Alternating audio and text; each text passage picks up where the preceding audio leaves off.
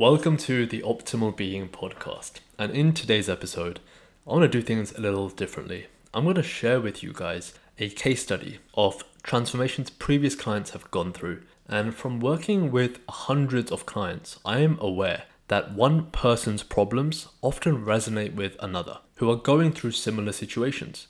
So my intention with this is really to allow you guys to be aware of what we dived into with this particular client and the result it achieved and how it actually linked to past situations that they had gone through. So today I'm going to share with you the transformation of a client called Jake. This is obviously not his real name for confidentiality reasons. So just some context. Jake came to me after he was suffering a low point in his life. He was anxious, he was depressed, he was living with his parents, and he was stuck in a job that he hated.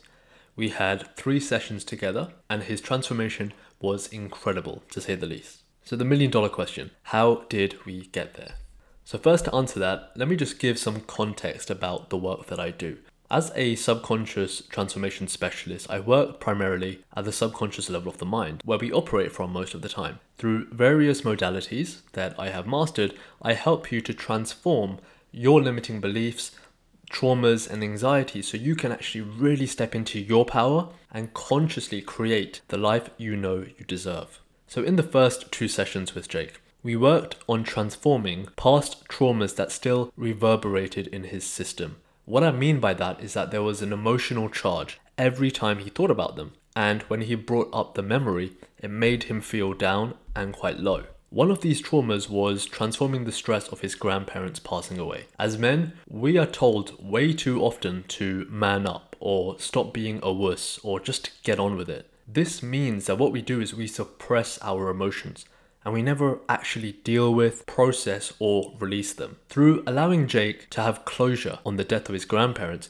we were able to release that trapped emotional energy. We then also transformed various situations that had happened to him when he was a teenager that affected his self-esteem. One of which was going to a house party where I think he dropped a beer or something happened and a group of girls laughed at him. Transforming this perception then made it easier to build his self-esteem from there. Almost like clearing the slate so we can build it up with empowering statements. We then went on and inputted a variety of empowering beliefs in the subconscious, one of which is I am a man. This was an extremely powerful and transformative statement. As young men, we have so many preconceptions of what it means to be a man, and the media certainly doesn't help with this, always showing us a certain stereotype of what a man should look like. So how does that then go on to affect us? Well, that means that if we don't match that image, say for example right now a good-looking, muscular man that has lots of money and is successful, we then automatically think of ourselves as not enough, creating the belief that we are not men.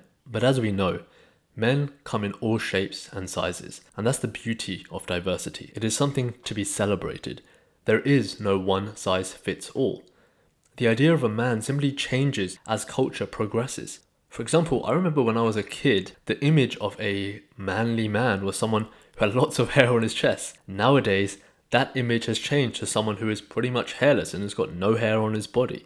We have to stop following societal projections and create our own idea of what does it mean to be a man. And to do this, focus on the qualities of what you think a man should exhibit. Some men that I admire have qualities such as compassion, kindness, strength, resilience, humor. In the final session, we then did a really powerful process called a core belief balance, which some of my clients refer to as 3 years of therapy in 30 minutes. And this was hugely transformative. What this process actually does is shift the core limiting beliefs we all hold. For example, when I did this myself, out of 14 pairs of belief statements, 11 were out of alignment. One of the main ones was this: I believed that I could, but I also believed that I couldn't.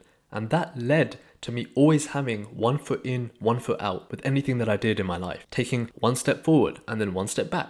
And when I went through the process, it was amazingly transformational for myself, and safe to say that when Jake went through it, it was hugely powerful for him. After we finished working together, in 3 sessions we managed to transform his anxiety and the image he had of himself. This then led to him moving out of his parents' house, getting his own flat, and successfully getting a job as a manager at a big, well-known company.